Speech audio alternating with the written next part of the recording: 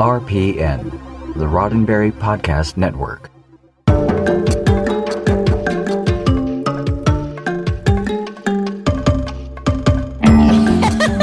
A little bit less. Hey, let's say hello to our friends in chat. We definitely want to get through pretty quickly here so we can bring on Noah and talk about the show.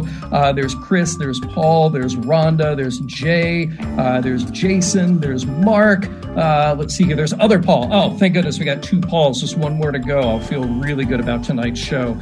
There's Danny. Danny says 23 weeks of new Trek episodes are over. What will we do in the off season?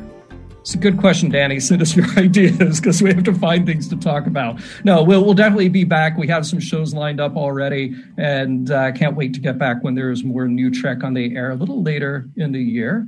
And then there's Narda, and there's Dave, probably other Dave in there too. Scott Palm, how are you, Scott? Good to see you. So welcome, everybody. Alan, Jay, again, pleasure to see you all. Thanks for joining us. And I can't wait to get to our conversation tonight. If you have questions or comments about the show, call in. If you got questions for Noah, call in. Word is, he is a Star Trek fan. So I think we'll be talking about that in tonight's show. Hey, speaking of other Star Trek fans, I have a very special shout out. Oh, please. Hi, Grandpa. Grandpa's watching. My grandfather has been watching, and he doesn't go into the chat. So, hi, Grandpa. Thanks for watching. Okay, is he a Star Trek fan? Is your grandpa a Star Trek fan? Yeah, my whole family are Star Trek fans. How do you think I got here? Well, I didn't think it had anything to do with Star Trek. I mean, you got here because you got here. My whole family are Star Trek fans. So that's awesome. Hey, next week on Mission Log Live, Norman is back. So he and Holly will be here to talk to you, continuing the conversation about season 3 of Discovery and maybe look ahead a little bit, hopes for season 4. And they will also have a special guest, Julianne Grossman. She is the voice of the Discovery computer. Don't do like me and ask for her to record your outgoing voicemail. That's just not cool to do that. So please don't do what I do. And so come in next Monday for that and chat with Holly and Norman and Julianne and talk more about Disco and then more stuff coming up after that. And then Thursday, what am I doing on Mission Log, Holly? Because I can never remember. What are you're going to talk about in the cards, right? In the cards, DS9. You're in Deep Space Nine. We are getting ever so close to the end of season 5. So in the cards this Thursday. And by the way, if you haven't done it yet, we mentioned it last week, all new show at Roddenberry, Sci-Fi 5 minutes daily, science fiction history, 5 days a week. It's so cool. I'm learning so much from that show, from the topics you do know to the topics you don't know. And by the way, one of the hosts and writers on that show, our very own Earl Green. So Chris, I see you're saying, let Earl Dove Tonsils Green speak on air. Hey, Chris, you just have to go pick up Percy on Sci-Fi 5. Okay, not maybe not here, maybe once in a while. The Sci-Fi 5 is his domain. Okay, Holly, tell us about the poll tonight, and then I will get to the recap. Last week we asked, would you guys eat that apple? 120 people voted. 82% of you said yes, so I guess 82% of you don't want to starve because that's all that's available up there, right? Right. 18% of you said no. This week, we're just asking what you thought of the finale of Star Trek Discovery Season 3. So far, we have, I didn't even put how many votes we have. How many votes do we have? I don't know, 55. So many. All right. 55. 46% of you said loved it. 24% of you said you liked it. 22% are meh. And 9% of you said that you didn't like it. Yeah, hey, there's plenty to talk about this week then and next week. I'm sure that many more opinions will come in. Well, hey, let's not keep our guests waiting. Let me get into the recap. I promise I'll make it quick and fun, and then we'll talk Trek. Okay, here we go. So that Hope Is You, part 2. As the holosimulations on the Kiev fail, Su'Kal is still having a tough time adjusting.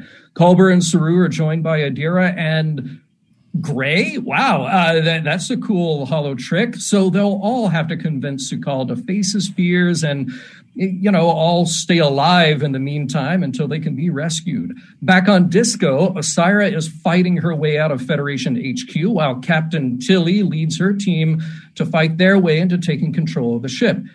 They have the help of the Dot robots inhabited by the ancient wisdom of the sphere and a clever plan to just get shot and blow up a bunch of them as a distraction. It's working until Osyraa cuts off life support. So that'll make things more difficult. After the Ni'Var have arrived at Burnham's request, Burnham pleads with Vance to let them go before a bioweapon can be launched by Osyraa. Okay, so what now? Osyraa enlists Aurelio to torture Book and get the location of the dilithium planet. He's not into it, but Zareh obliges. It's ugly, but Burnham turns the tables and gets them out of there. They need to get Disco's computer core to do a reset, and Burnham manages to get a message to Tilly that her mission is to stop the ship by essentially setting a bomb in a nacelle to take them out of warp. With oxygen running out, it'll be a suicide mission. But it all will stop Osyraa from getting reinforcements that will take down the Federation. Then it's shooty, fighty, and at long last, Book sends Zareh down a turbolift shaft. Are we calling it that? Is that what it is? All right. Burnham has made her way to the computer core to reboot all systems and regain control of the ship, but of course Osyraa is there and puts up a fight. Before you can say Superman 3, Burnham is shoved into a pile of programmable matter, but she shoots her way out, killing Osyraa and rebooting Disco.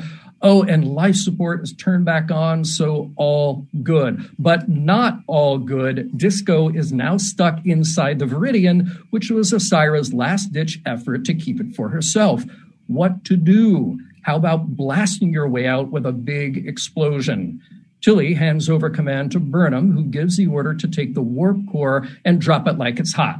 Risky, but it works. And it works because Book was able to step in for Stamets and activate the spore drive, taking them to safety at the last second. Checking in with Saru, he not only had to make a breakthrough with Su'Kal, he had to get this poor soul to confront his biggest fear, which turns out to be the trauma of losing his mother all those years ago. It helps to talk Kelpian to Kelpian, even as the ship around them is tearing itself apart, threatening all their lives. Su'Kal faces that fear, though, in an old recording of his mother's dying moment, the trauma of which caused Su'Kal to set off the burn. As the holo simulation ends around them, Discovery jumps back just in time to beam up the crew who were left behind. Then it's on to Federation headquarters. Things are changing quickly. The galaxy is smaller now, with ships from all over able to bring their envoys to rejoin. The Trill are back. Others will follow. As for our crew, there are some changes. Su'Kal needs a lot of help being acclimated to the real world. Saru will be with him, be his mentor on Kaminar. That leaves a command gap on Discovery, one that both Saru and Admiral Vance feel should be filled by Michael Burnham. New captain, new uniforms, new catchphrase, and gelato on the menu. Let's head to season 4. Yay! That's it. Remember when you told me earlier today that you were going to try to keep that short? Yeah, I didn't keep it very short, did I? I was thinking, I could do the whole thing in a paragraph. Disco and they're shooting and we're wrapping up an entire season, man. Yeah, I know. It was I didn't say anything. I was like, we'll see if you can do that. Yeah, it was fun. Hey, let's welcome our guest because he has been so patient standing by, and then we're going to get to our first caller. So, here he is. Welcome to the show, Noah, Alphabet Cats. How are you? I am doing so good. Thank you guys so much for having me. You know, I love Janet Kidder. She's a fantastic actress, but I must say I was, doing my own little happy dance when Osyraa got blasted right between the eyes. So, I mean, that's kind of the obvious question right off the bat, though, and we can get into your fandom that you grew up with, but like right now, you are a Star Trek fan, but you are also intimately involved in the show. You were intimately involved in the show. Were you able to keep a little bit of separation there, like suspend the disbelief and just enjoy the story? Or were you constantly like, oh, that's Mary. I know she does that. Wait, I was there. I know where that set wall ends. Well, on all the episodes that I wasn't in, I made the decision not to read the scripts because obviously I have access to them, and it just makes watching them really feel like you're inside of them and you're excited by them. And I literally didn't know how the season was going to end, so I was kind of like watching it purely as a fan.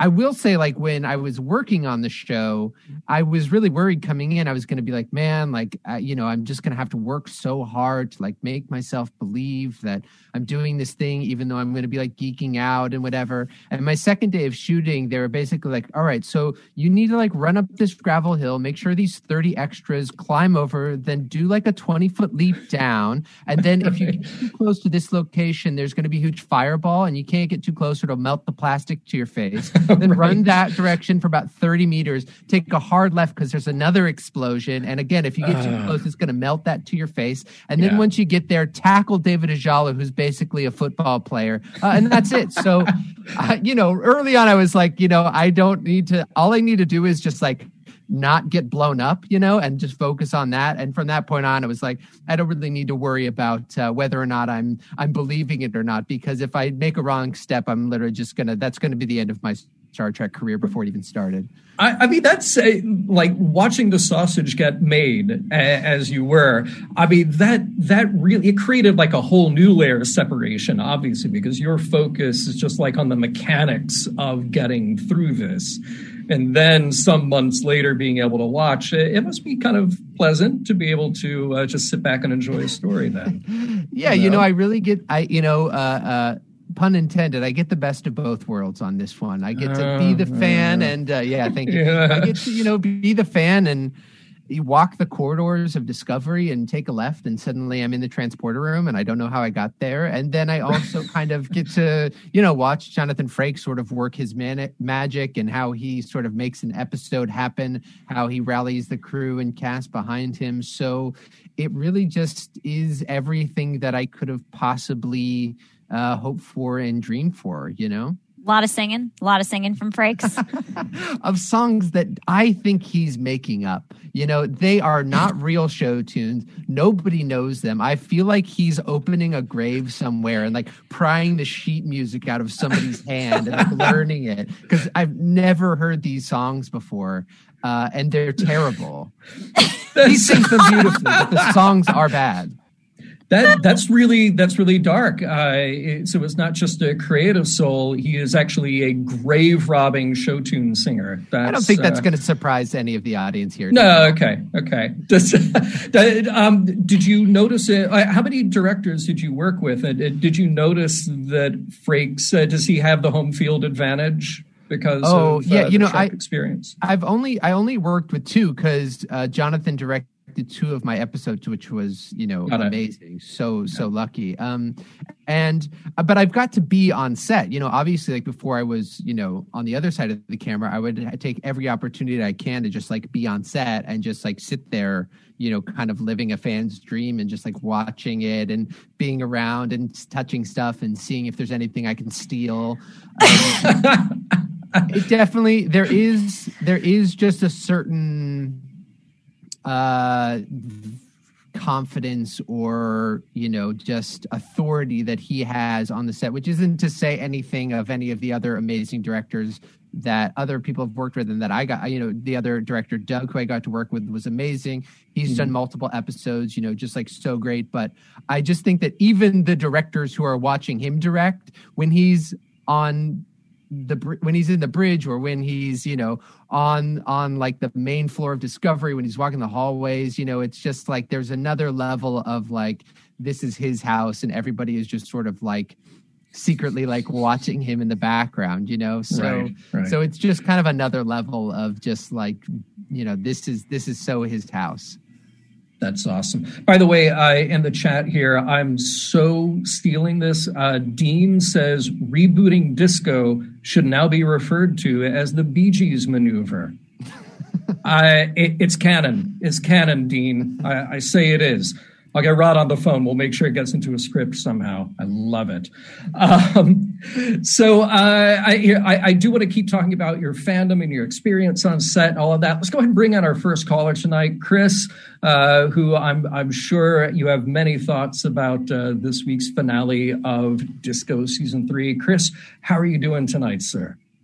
Yeah, I'm doing good. Doing good. Good to see you both. Good to meet you, Noah, as much as one can meet one over Zoom. I will say Rin is in the great tradition of, if Disco does one thing right, they do supporting characters right, as we've seen with the Bridge Crew.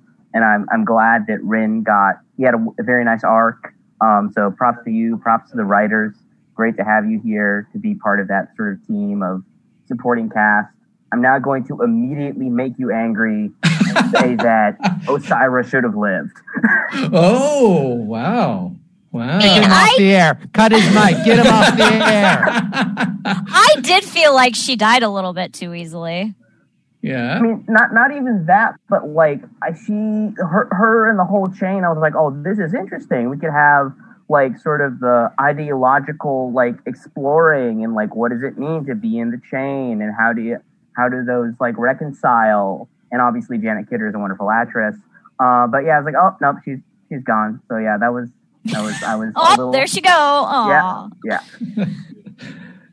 Well, I mean, a lot of people actually already saying, and rightfully so, I had hoped that Ren would live.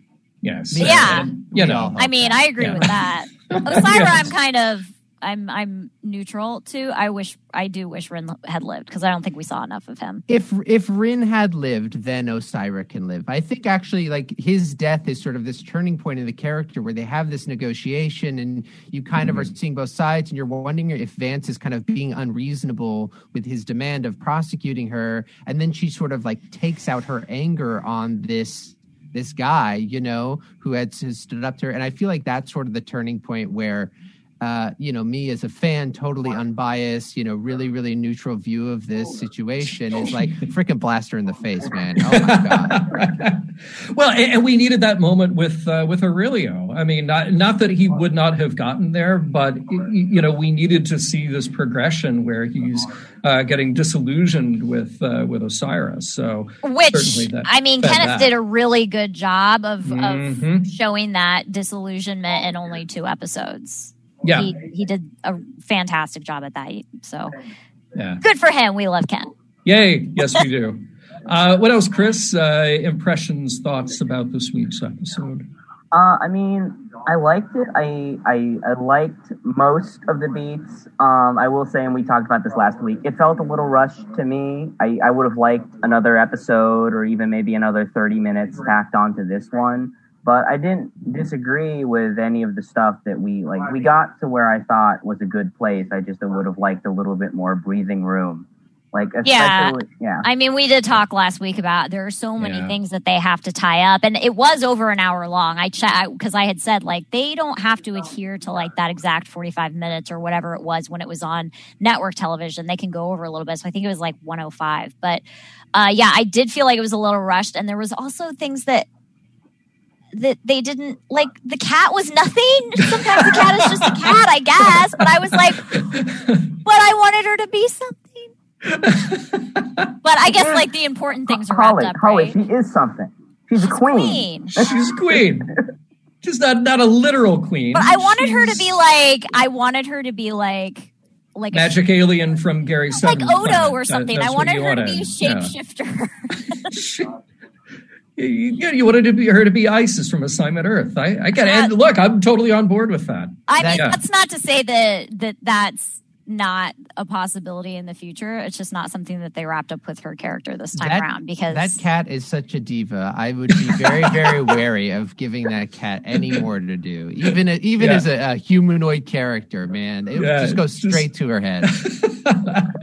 Never work with kids and animals. That's what they say. So, especially not Grudge. Especially at the top of that list. Right. Somebody did mention, like, how do you, like, Book's costumes are always black, and the fact that there's just no cat hair all over him all the time. That's an excellent point. Yeah. I had not even, well, it's the future. You think 1,000 years from now, they would be able to figure out how to not have cat hair all over black clothes. One would hope. By the way, there's a very important question here. I think David in our chat speaks for a lot of people when he addresses this to Noah, and he says, so you played an Andorian and your character died. So what's next, Vorta or Ferengi? Oh, yeah. What? I would love to play a Ferengi, but I would have to play 2 Ferengi stacked on top of each other because I'm 6'3".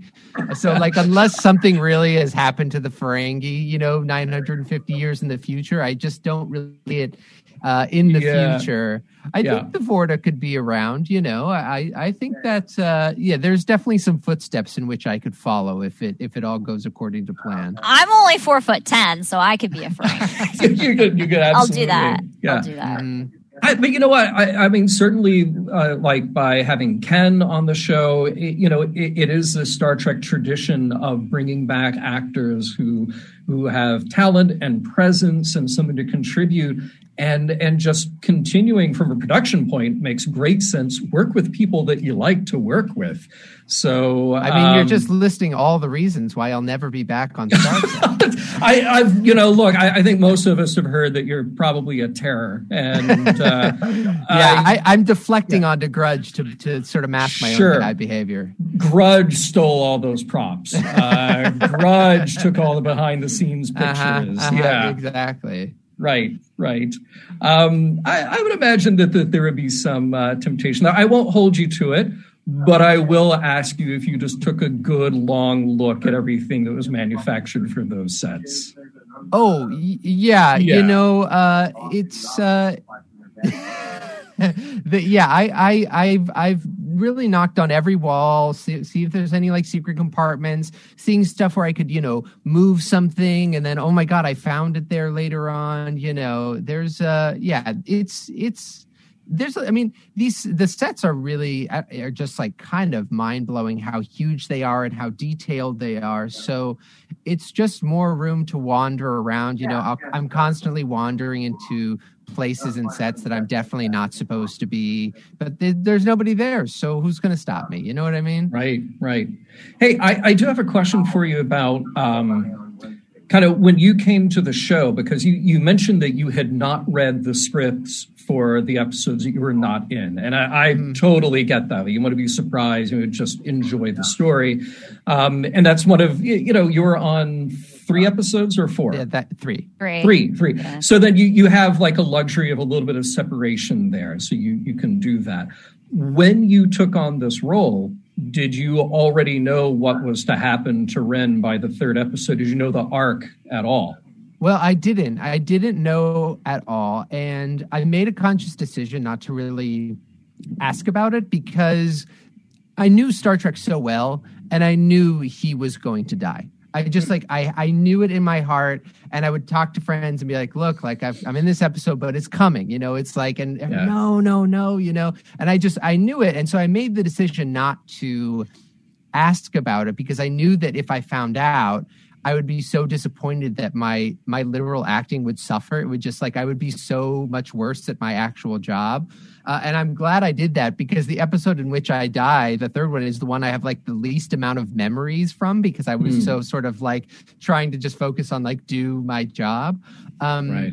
But I also knew that I was going to die because this cat Grudge was 20 spots higher than me on the call sheet. And I was like, if I'm going to live, I would be higher than this freaking cat. But right. he's probably making double my daily rate. Sure. I'm out of here. I don't stand a chance. I mean, it sounds like you and I are a little bit the same. When I started working for the Star Trek band at CBS, I was like, I don't want to know anything. And when Discovery premiered, premiered, I actually worked on the first season. I did research for them, and I was researching some stuff, and it appeared later in an episode. And I was like, I went to my boss, and I was like, "Is that what I was researching?" And he was like, "Yeah." And I was like, "Thank you for not telling me."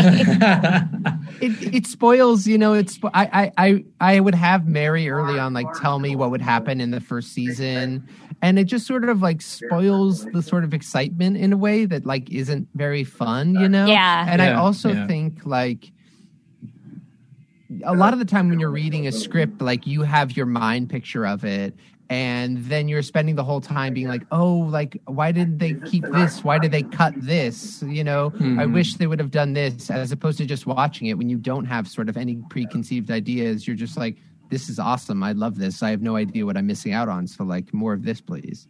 Yeah. Right. Hey, Chris, any other thoughts or comments or questions? Are you sad about the robot friends? Yeah, let's talk about robot I am friends. a little sad. I feel that like if we had more time with the robot friends earlier in the season, like I feel like that would have hit more. Like obviously, I will always mourn the robot friends, but like if we had spend time with them other than 2 minutes at the end of 12, I think. But no, that was sad. My other question, and I may have just hallucinated this, so feel free to correct me. So at the end, they all get their new uniforms that have a stripe. Right. Was Tilly's stripe blue? And if so, they talked about that actually. So Tilly's stripe was originally red. What she's wearing is actually red, and they digitally altered it to be blue. So she's sciences division. She's a theoretical physicist, though. So I'm not really clear on how they or why they decided to put her into the sciences, because I think she should be in engineering. But yes, she was wearing blue, but physically she was wearing red, and they changed it in post production. Interesting.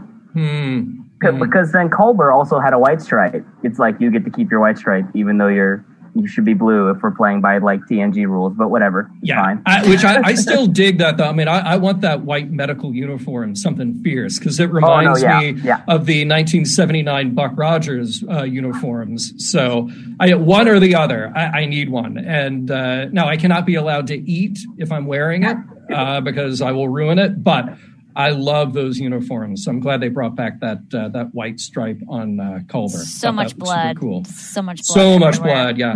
I do feel, Chris, I'm kind of like you, I will say, like, season 3 for me overall, it was so good, and I was so into it, and the character arcs that we did get to explore.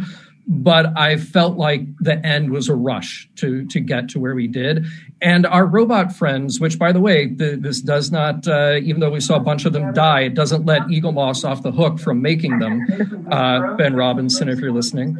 But I felt like it was a bit of a waste, because there's this really interesting idea with that spear data, the collected knowledge of tens of thousands of years of exploration, boiled down into what these little robots can do. And as part of the Discovery computer, I felt like there had to have been more that could have been done with them, as opposed to like playing decoy, like, here, go out here and get shot. And nice to see the one pull Owo out of danger at the end. Yeah, Owo saves the day. Yeah, I mean, that was super cool. We all love Owo.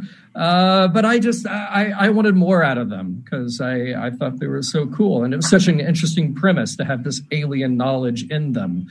But alien knowledge still exists, and I think that was like, I was like, oh, I'm a little bit sad they're getting shot up and killed. But I mean, that knowledge is still there, and they can build more of those .23. So but I mean, think of how like heartfelt and how just how compelling a story it was in Calypso, where this intelligence has grown. This intelligence actually has a level of intimacy with the humans on board, or human one in that case. But now it's like, oh wait, that can be in something else too. So yeah, I wanted more. Fingers crossed for season 4. I am glad that we got to see Sahil, though. I thought that was really nice bookend because we only saw him in the first episode, and then I was like, "What happened to him?" So happy to see him. I think that was the only part where I got a little bit misty. I'm so glad that he's a commissioned officer. How long was he getting up every day doing the same thing over and over again? I mean, good for him. I know, right? We probably will not see him again if I know Star Trek as well as I do.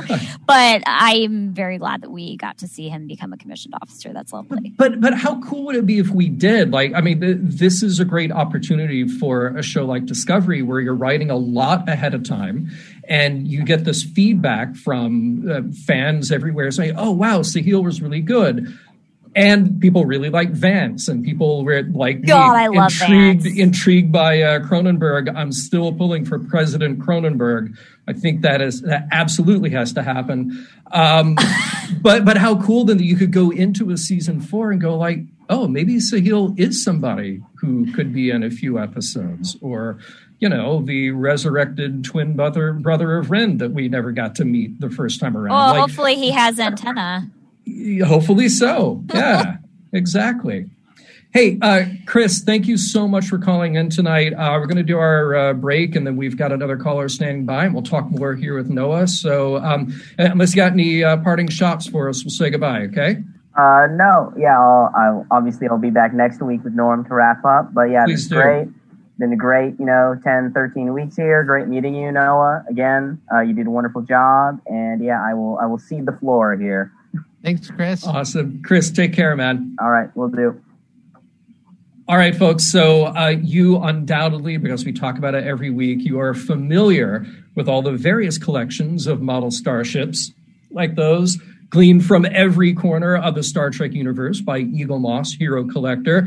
They may not be as familiar, though, with the wide and ever-expanding variety of officially authorized special edition books published by Eaglemoss and available online at the Eaglemoss shop. Fans who pay a visit to the exclusive Star Trek bookshop at herocollector.com/books will discover a range of definitive visual guides that go as deep into Star Trek history and canon as any books ever published, each extensively researched and developed by Eaglemoss Hero Collector under the supervision of Star Trek expert Ben Robinson.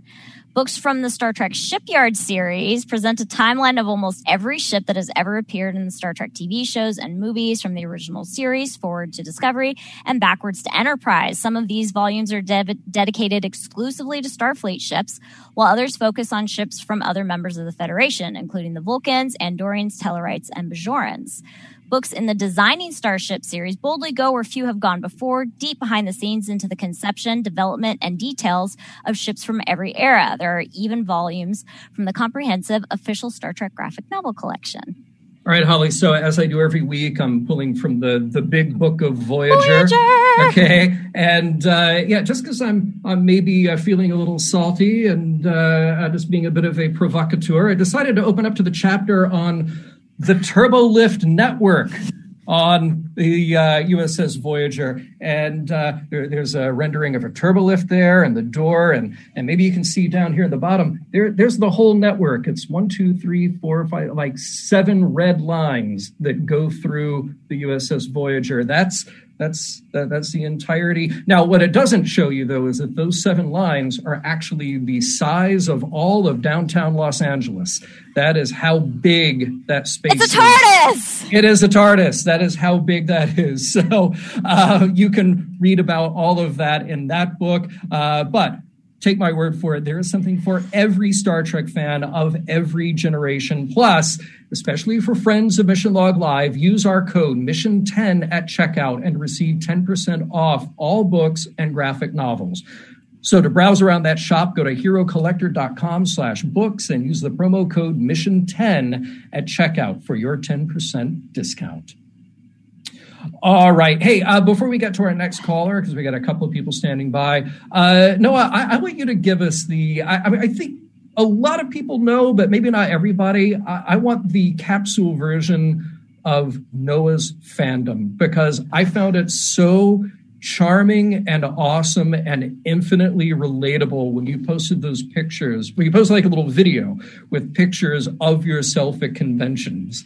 And then I immediately thought, like, wait, did I run into this dude at Vegas one year or New Jersey or, any number of them? Yeah. Well, it all started with my mother. She sort of didn't give me a choice of whether I was a Star Trek fan or not. It was happening, and that was that. I kind of grew up sort of like early on. Voyager was sort of on, but the first series that I went like week to week was Enterprise, and my mom would have these, it was before watch parties. It was actually like a Star Trek party is what we called them. And so all of my friends would get over and we would all watch Star Trek Enterprise. And then my mom would write up a quiz of all the background random information that only Star Trek fans would focus on. And whoever got the most, answers right on the quiz would get a Star Trek prize. She would drag me and my friends off to Star Trek conventions. We went to like some of the bigger ones in Pasadena and stuff, but also like the smaller ones, just like in a random Sacramento Marriott basement or something like that. So I really got like the ones that were like, it's just like you and a couple other people there, but it was fun, we had a great time. And, it just sort of was part of the family. And in undergrad, I did a syndication Vindication episode where I played Riker in an episode and sort of I couldn't quite grow a beard yet, so I had to like fill it in with makeup. And then in grad school, there weren't a lot of conventions in New York, but there was like the premiere of like the second season of Next Gen on Blu-ray or something, and they rented out a theater, and LeVar Burton was there looking fabulous. Yeah. And then I graduated, and then I was at dinner with my dad and my cousin, and Mary sat down next to me and was like, "Hey, I booked Star Trek." And I was like, "Whoa, okay, I guess this is different now." So yeah, it's just like it was just sort of like your kind of classic Star Trek fan experience, Yeah, because that happens all the time. They wind up working on Star Trek, and that happens. Yeah, people have asked me like, well, how do you like get on the show? And I'm just like, marry up, marry. Yeah, see, there you go. Yeah. Hey, we want to welcome Alan to the show. Alan, calling us as he does from the lower decks. Welcome, Alan. How are you doing tonight? I'm doing great. John, Holly, Noah, it's nice to meet you too. The party down here has transitioned to the season 3 wrap party, so everything's going really well. That's awesome. Good. What's on your mind tonight, Alan? Oh, well, I guess just really, really excited that we've gotten a great season of Star Trek, and a lot of really, really fun moments over the course of the episodes. And I just wanted to talk a little bit briefly about the reunion with, first of all, I was right there. Cronenberg was there. Yeah. Right. I was I got so excited. I was on the edge of my couch going, say it. Yep. I thought there was going to be a reveal. Yeah, I thought there was going to be a reveal at that moment. Oh, well. You guys, David Cronenberg does not have time to be the president of the Federation. Wait. David Cronenberg can do anything. He can. That's why he's not going to be the president of the Federation. He's got stuff to do. He's not like me sitting in a random basement in Toronto. Be like, yeah, I'll be the president, whatever. He's like, I got movies to make. I got people to kill. What do you mean? He can show up. It's fine. Yeah. But on a more serious note, I think the most impactful moment this week was the reunion with Hugh and Adira and Shock of Shocks Gray. Yeah. First of all, that was a wonderful scene. Yeah. And I did not see that coming. Like, no. Have the holodeck recognize him.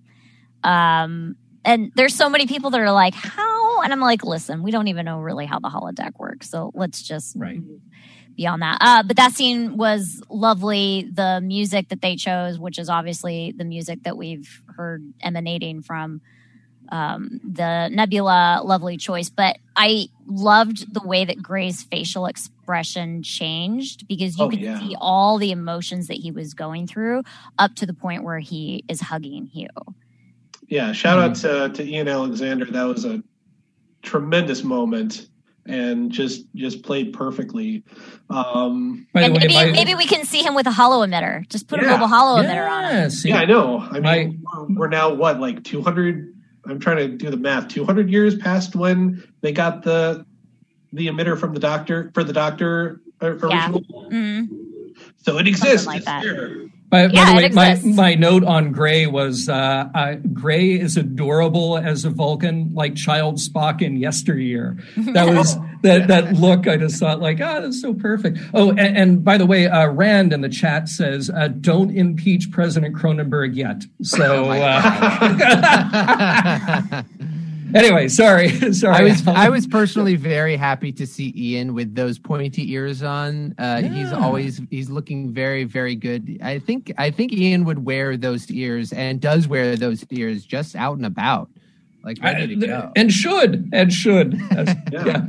Hey, Alan, I got time for one more comment. We got a few more people standing by, a full house. Yeah, tonight, I know it's a busy show. So, since we've got Noah here, I read recently that you have led some of our crew members on a different kind of adventure through the world of Dungeons and/or Dragons. That's where Ian is wearing the pointy ears. There you go. Got him on. Yes. And as someone who considers D&D their midlife crisis, I hope everything's going well. If there's one question that I could ask about it is, what is something that you've learned about one of your cast members playing D&D that you otherwise might not have learned? If it's not personal or anything. That's such a good question. Well, I only had met Blue one time in person at like a party, and Blue was sort of finding their footing, and we just sort of met briefly. And I've never met Ian in person, although I feel like I know them very well. So on just like a base level, like getting to know Ian and Blue has been so incredible and so much fun. And I'm just sort of like just in awe of both of them. I really think I just don't think people realize yet, and will come to realize, how lucky Star Trek is to have both of them. Both their ability to kind of connect and bring in younger viewers who are maybe coming to Star Trek for the first time. I think a lot of people's favorite characters when they're, in 10, 20 years or whatever, when they're going to say like, who did you connect with in Star Trek? What brought you into Star Trek? It's going to be Blue and it's going to be Ian. And also I really think more so than almost anybody I've ever met, like they really embody and live kind of Star Trek ideals in like a really, really real and inspiring and moving way. And I'm just like so proud to get to know them and excited by them. And also to kind of have them be partnered, both of them be partnered with Wilson and Anthony, these two like living legends. It's just, it's just incredible. I just don't think there's anything like it in any other kind of culture medium right now. So that's not really D&D related, but but I'm really excited by it. That's okay. In terms of D&D, Emily Coots is in the party as well. And I think what I'm definitely learning about Emily is like, she's really impulsive. Like she'll just do it. Like there's like a clear trap, it's like, hey, jump into this puddle of black water that shines a dark light as like you hear a growl. And Emily's like, I'm jumping in. And everyone's like, no. So definitely learning about Emily's impulse control in that game, among other things. Nice. I very briefly ran a game with my family one time, I think over like an Easter holiday. And that's why you guys don't talk anymore. No, of course, yeah. And it was like, okay, Mom, I know you're playing the rogue, but you don't have to try to rob everything. Well, I get that. I get that. Your mom is really acting out all of the trauma that you caused her. She's just giving it right back to you. So only child, that's what we get. I understand that all too well.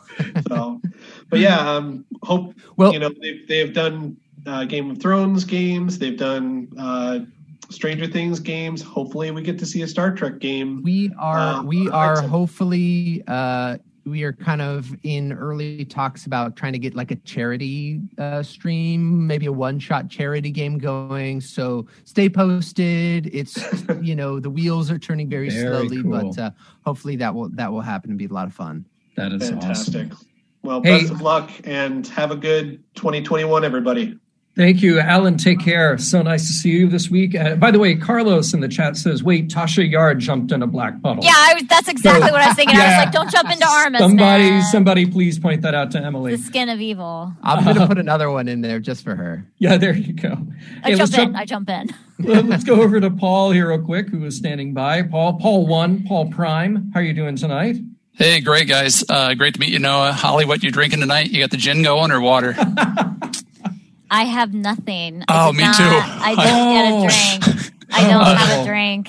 That's code for she finished it before we started recording. Oh yeah, we know her code. Her dad said she played basketball. Yeah, right. Yes, I did. I was a varsity basketball player. That's not a lie. I lettered. I have a Letterman jacket. Oh. Yeah, okay. She can still dunk. Dunk.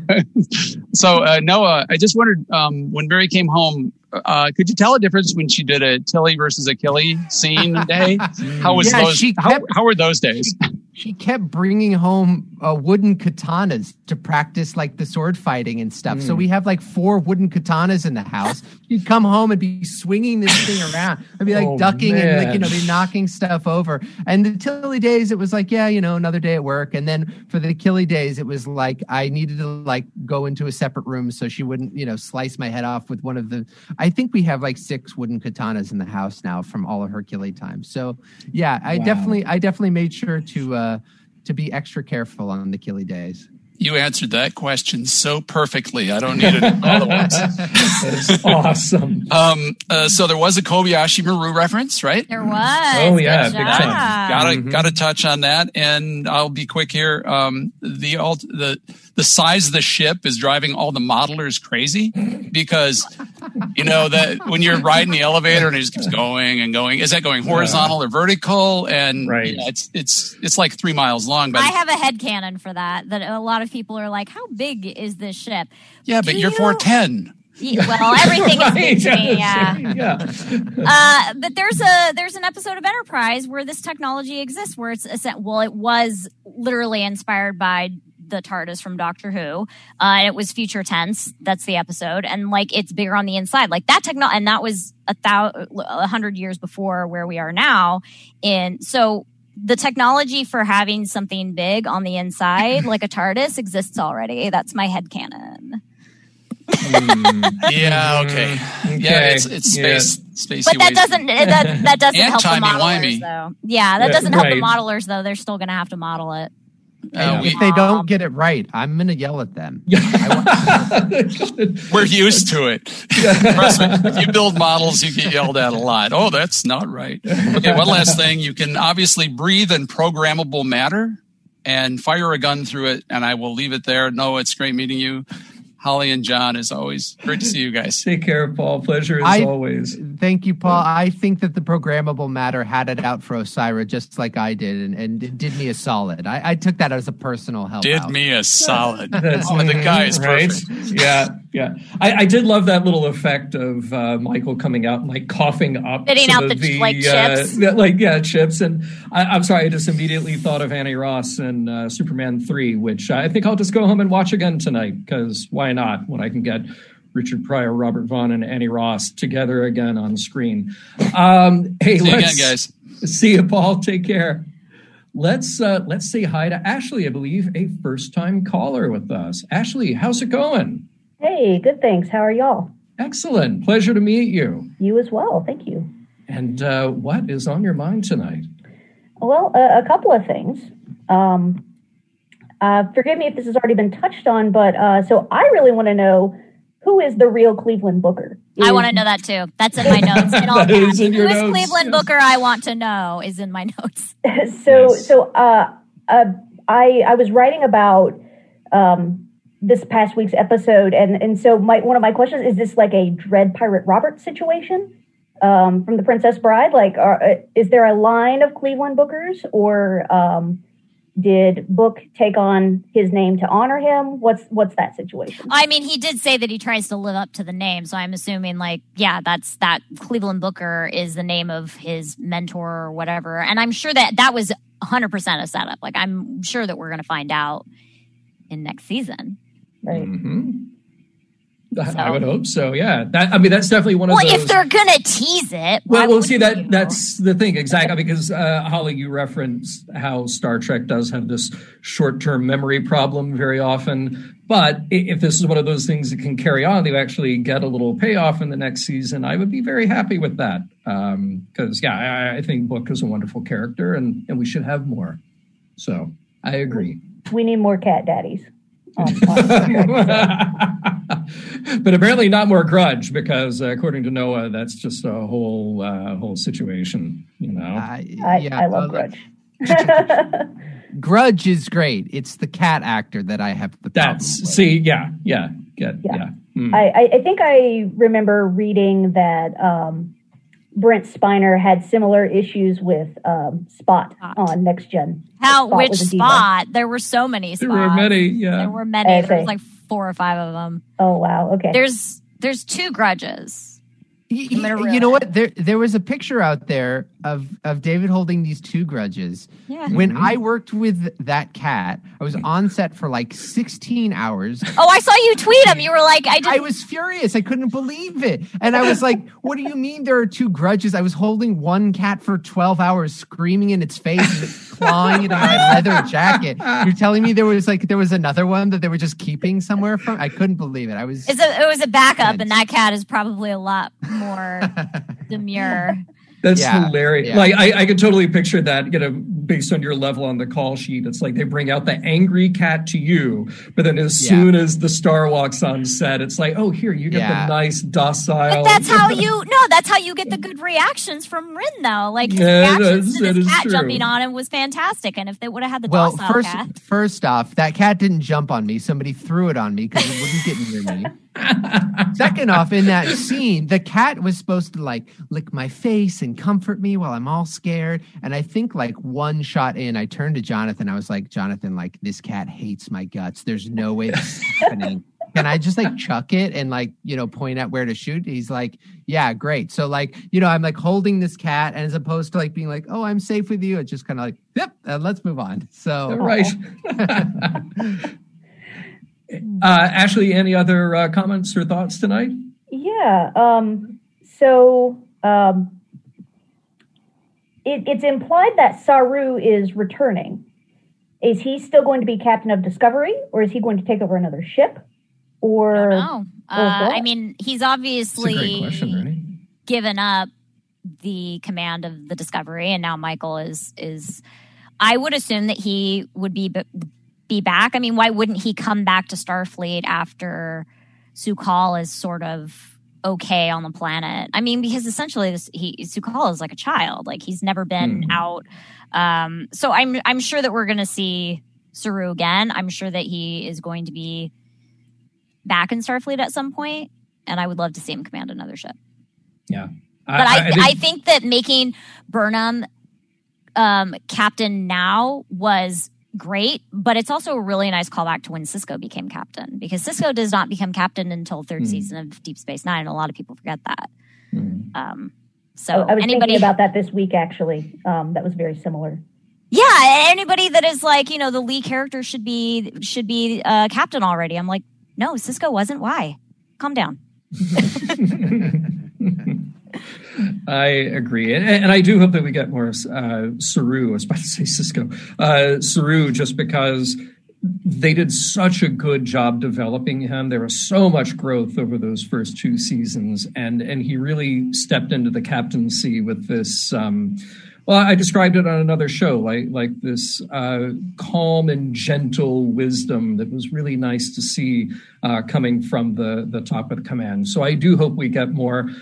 Burnham's very interesting. Burnham has had a lot of bumping heads with her superiors in the last 3 seasons, and a lot of being unconventional, which, if we think back to other famous starship captains, there is a lot of bumping heads and making unconventional decisions. So That'll be kind of cool too. But I think we need Saru there to kind of temper a lot of that. So, yeah. Yeah, I think if you were going to put it in leadership terminology, Saru really embodies like a type of servant leadership where he leads with humility and not bravado. And yes. I think that is something that is desperately needed in everywhere. Very, very well said. Yes, I agree. And for that matter, I hope we're not completely done with Su'Kal, because I thought that was a character, again, if we had introduced a little earlier in the season, there was such vulnerability there and just such an interesting psychology at play. You know, clearly we got to where we needed to kind of wrap it up here, but I'm concerned about him. I want to make sure he's okay. I agree. And I'd like to see more of Kaminara, because what we see that short sequence at the end is like they've obviously advanced like crazy. And I would like to see more of that planet as it is now. Absolutely. Ashley, a pleasure to have you on the show. Please call back again. We'll see you next time. Okay. Nice to meet you all. Cheers. Take care. Cheers. Bye. And let's see here. Jumping over to Patrick. Oh, wait a minute. Does Patrick have a cat? Patrick has a kitty. I believe so. It's a space cat. Oh, Space it's cat. chewing. It's chewing on his wires. Yeah, there we go. Yeah, she tends to do that whenever I'm doing this. Whenever on a Zoom thing, she'll try to grab it. Whatever I have in here. Pay attention to me. Exactly. Yeah. Patrick, how you doing tonight? Good. Oh, and she has a Star Trek name too, Nerys. So. Oh no way! That's awesome. Yeah. That's so cool. Wow, look at that face. What is on your mind tonight, Patrick? Well, overall, it's about the finale. I enjoyed it a lot. And like talking about, I heard the talking a moment ago about Saru. I've heard speculation that we do know that Doug Jones will be back next season. I've heard people guessing that maybe he'll get into like some sort of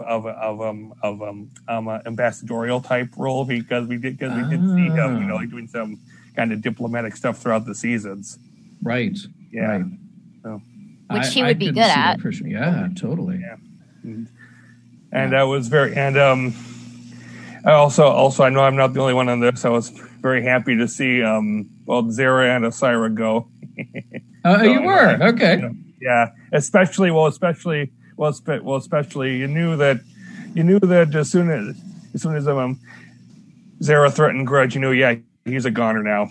Yeah, because you right. You don't threaten a cat person's cat. Yeah, that gives him an extra burst. What needs to be done.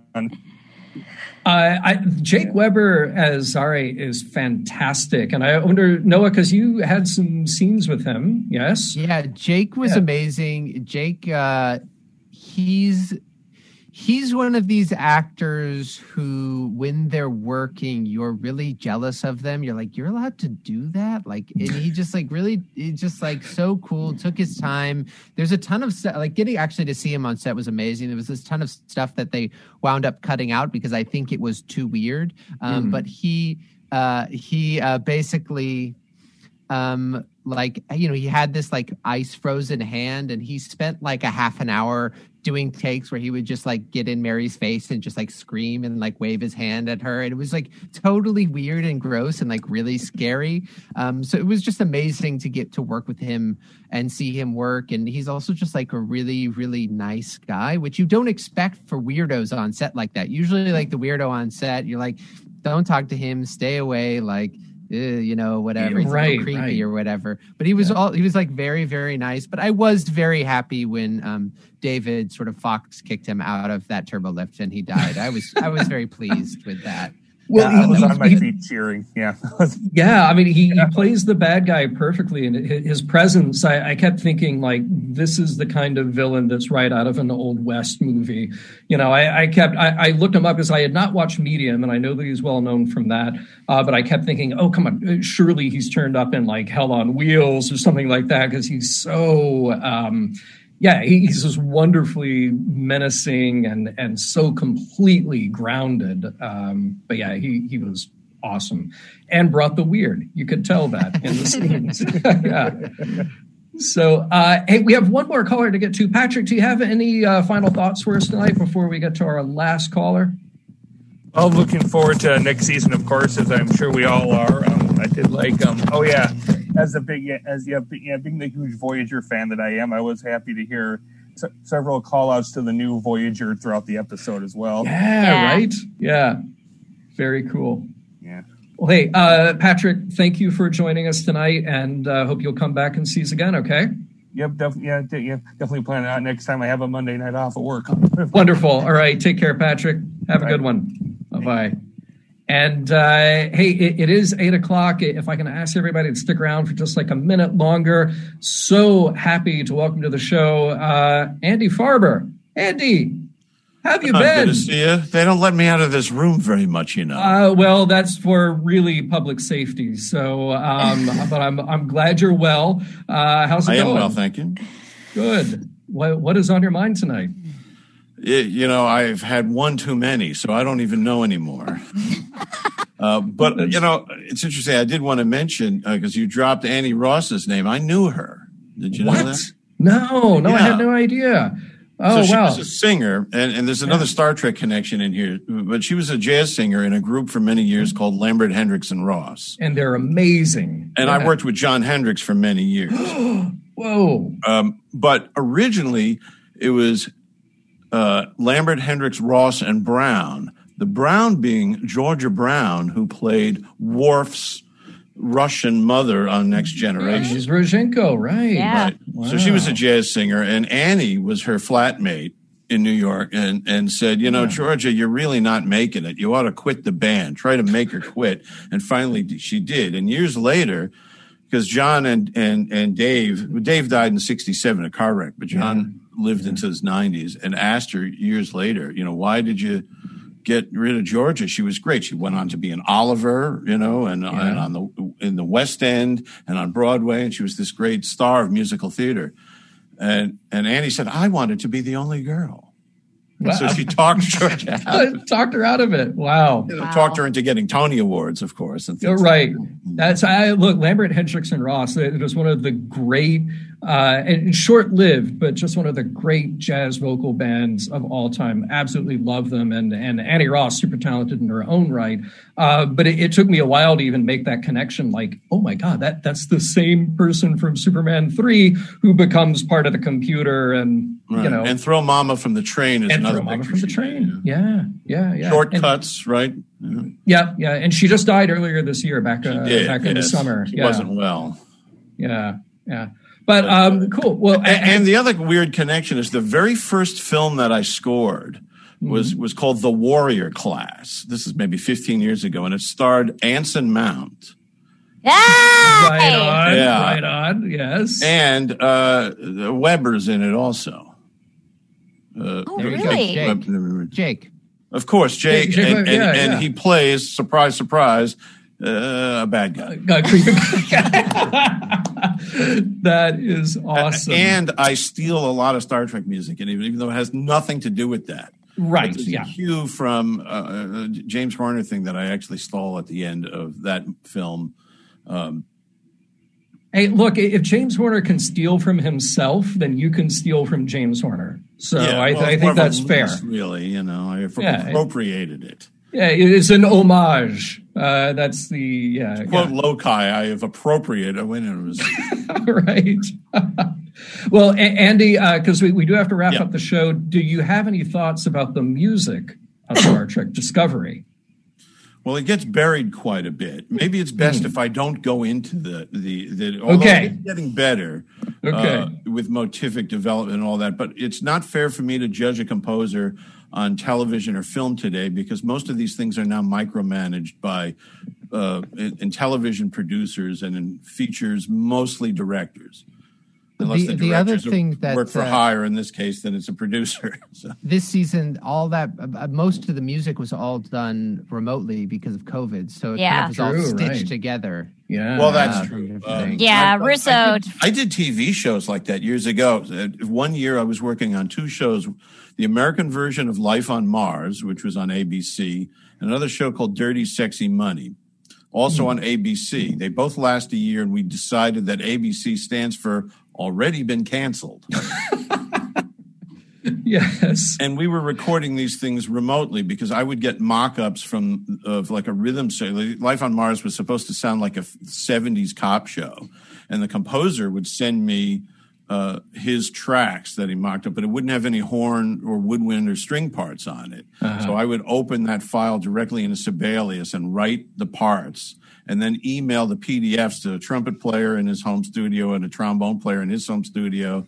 And I would play like the flute and the clarinet or something like that. And we would just send all those tracks to one of the production guys that would mix it all together, just because of the time and, other things like that. But that's what they're doing now because of the pandemic, Andy, did we cross paths at Juilliard at all? I was going to ask that. Yeah, maybe in the lobby or something like that. I would Well, always sneak down, to the jazz section because we're on the same floor. 340, yeah. I would sometimes conduct the Juilliard Jazz Orchestra. What years were you at the Yard? I started in 11 and graduated in 2015. I'm sorry, I'm doing maths. Not what we do here. My first year was 2010 there, so I was probably on the scene then quite a bit too. Well, it was already in shambles when I got there, and it's definitely downhill ever since I left. So that would make sense. Yes. Are you related to? You probably get this all the time. Hi, Averback. I'm not. It's a different spelling of the last name. Oh, okay. There's only you've checked. You know who it is. Oh yes.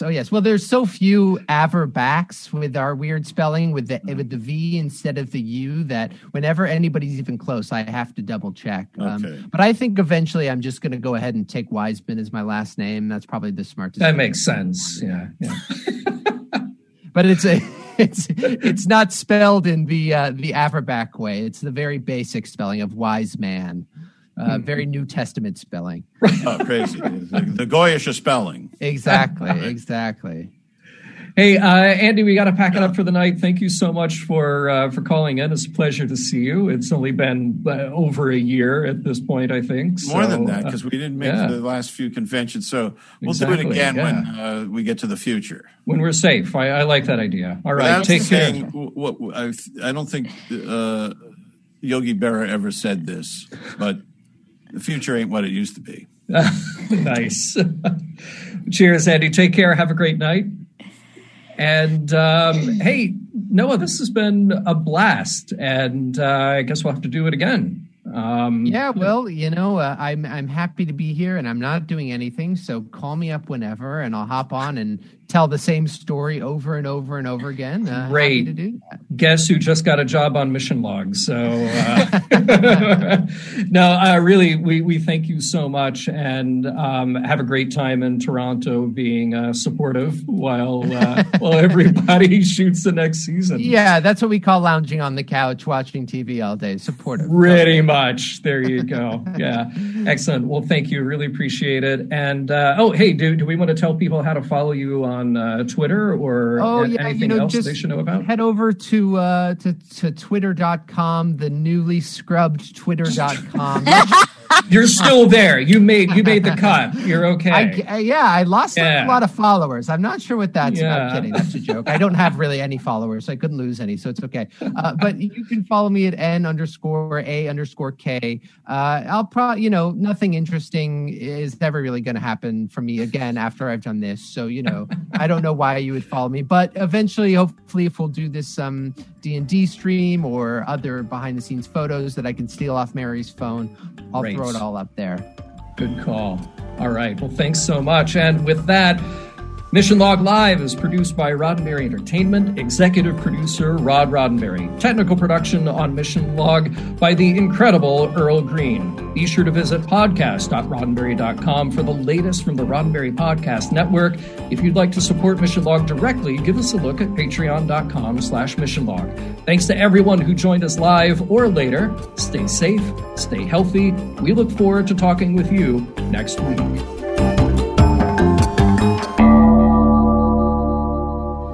Podcast.roddenberry.com, the Roddenberry Podcast Network.